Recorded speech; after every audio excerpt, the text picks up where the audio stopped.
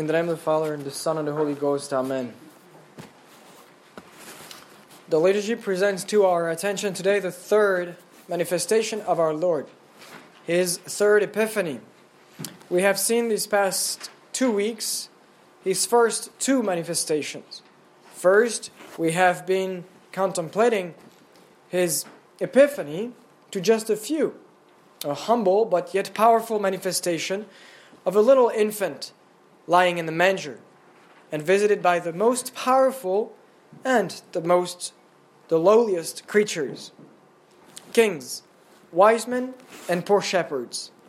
Second, He has manifested His presence to us as God and man at His own baptism, received from the hands of the great Saint John the Baptist. This second manifestation, more public, more powerful, has shown to the world that He was not a common man, but from above. As from heaven, a voice was heard, Thou art my beloved Son, in Thee I am well pleased. And a pure dove, like a spirit sent by God the Father, came down and rested upon Him, to signify to all those present that Christ, the Anointed One, Jesus our Lord, was, in fact, His beloved Son. Now, for the third time, God reveals Himself in the second person of the Holy Trinity at the wedding feast at Cana. These three manifestations, or epiphanies, reflect the threefold mission of our Lord as brother, Savior, and Redeemer. Brother, as He took upon Himself the burden of our human nature, with no exception except sin.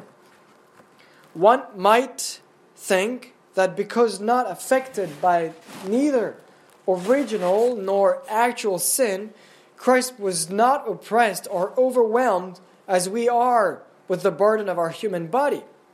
But this is, of course, a false understanding of the humanity of Jesus. It is difficult for our human mind to accept and be satisfied with any duality, since we always want to reduce everything to unity, easier for us to understand and accept. But in Christ, this duality has to be maintained and accepted. He is true God and true man. Against this, many heresies flourished from the beginning of the church history. Either one would reject His humanity, the fact that He was man, and they believed that our Lord only appeared to have a body, the incarnation being a scandal for our human mind, it was then easy to fall into the trap of the evil one by rejecting Christ's human nature. Or one, on the contrary, would reject Christ as true God, and thus Christ would have been adopted in a way by God and filled with the Holy Spirit. St. Thomas gives 3 reasons why Christ had to assume such a body.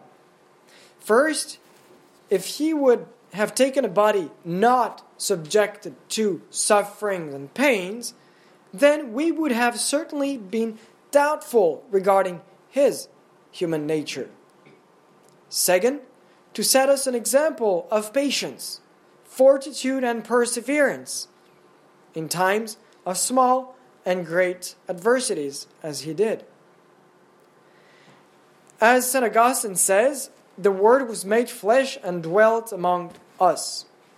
The strength of Christ created you, the weakness of Christ created you anew. The strength of Christ caused that to be which was not. The weakness of Christ caused that what was should not perish. He fashioned us by His strength. He sought us by His weakness.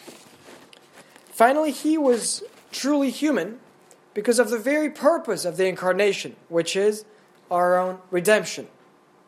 He came to us as Savior in order to satisfy for the sins of humankind. He had to bear the weight of the consequences of sin, suffering, and death. And this third reason is clearly expressed in the second Epiphany, in the Magi's visitation. They brought him the incense for his true God, the gold for his true king, true ruler, head of the human race, and myrrh, for soon he would die and be embalmed, ultimate proof of his mission as Savior. Now, at the wedding feast of Cana, not only does he recall to our attention the fullness of his human nature, first by presenting to us his own mother publicly, meaning his true man, born of a mother, and by attending a wedding, a party, where I'm sure good food and good beverages were certainly served to rejoice everyone's hearts and mouth. But he takes advantage of the occasion to reaffirm once more his divine nature by performing this famous miracle. And in this miracle is also reaffirmed his mission as not only Savior but Redeemer. This new, delicious and miraculous wine would soon become his precious and redemptive blood shed on the cross for the salvation of mankind. From the holy water of baptism poured on our foreheads, the gates of heaven are now open, and the flood of his delicious wine of redemption can be received now by the soul and become a remedy against the power of darkness. A beautiful connection can also be established between each of these three manifestations or epiphanies of our Lord: his nativity, his baptism, and Cana. This is not of Catholic dogma, and I am not familiar with any doctor of the Church that wrote about it, but I think this can help us penetrate the mystery of this unfortunately underrated feast of our Lord. Remember that the Epiphany used to have a full octave of celebration. Each of these epiphanies can be related to one of the three theological virtues: charity, faith, and hope. First, the Nativity, as the most beautiful proof of love one could ever receive. An infant God given to men.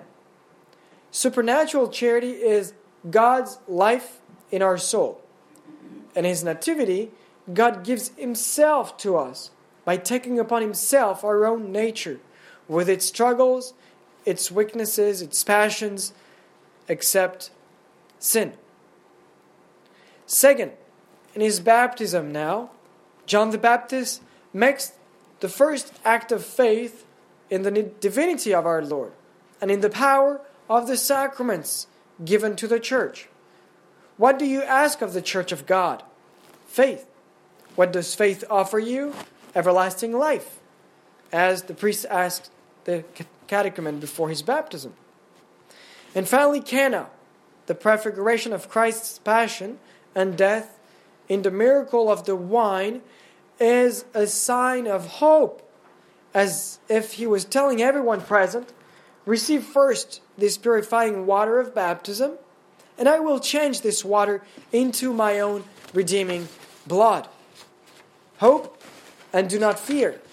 Your redemption is near if you only dare to take up your cross and to walk at my side.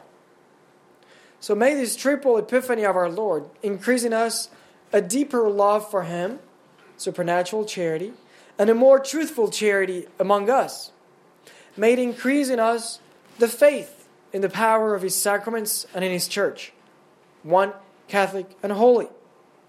May it increase in us the virtue of hope, supernatural hope that sees beyond the darkness of our times and enjoy already a foretaste of the beatitude to come, despite all sadness and misery. Amen. In the name of the Father, the Son, and the Holy Ghost. Amen.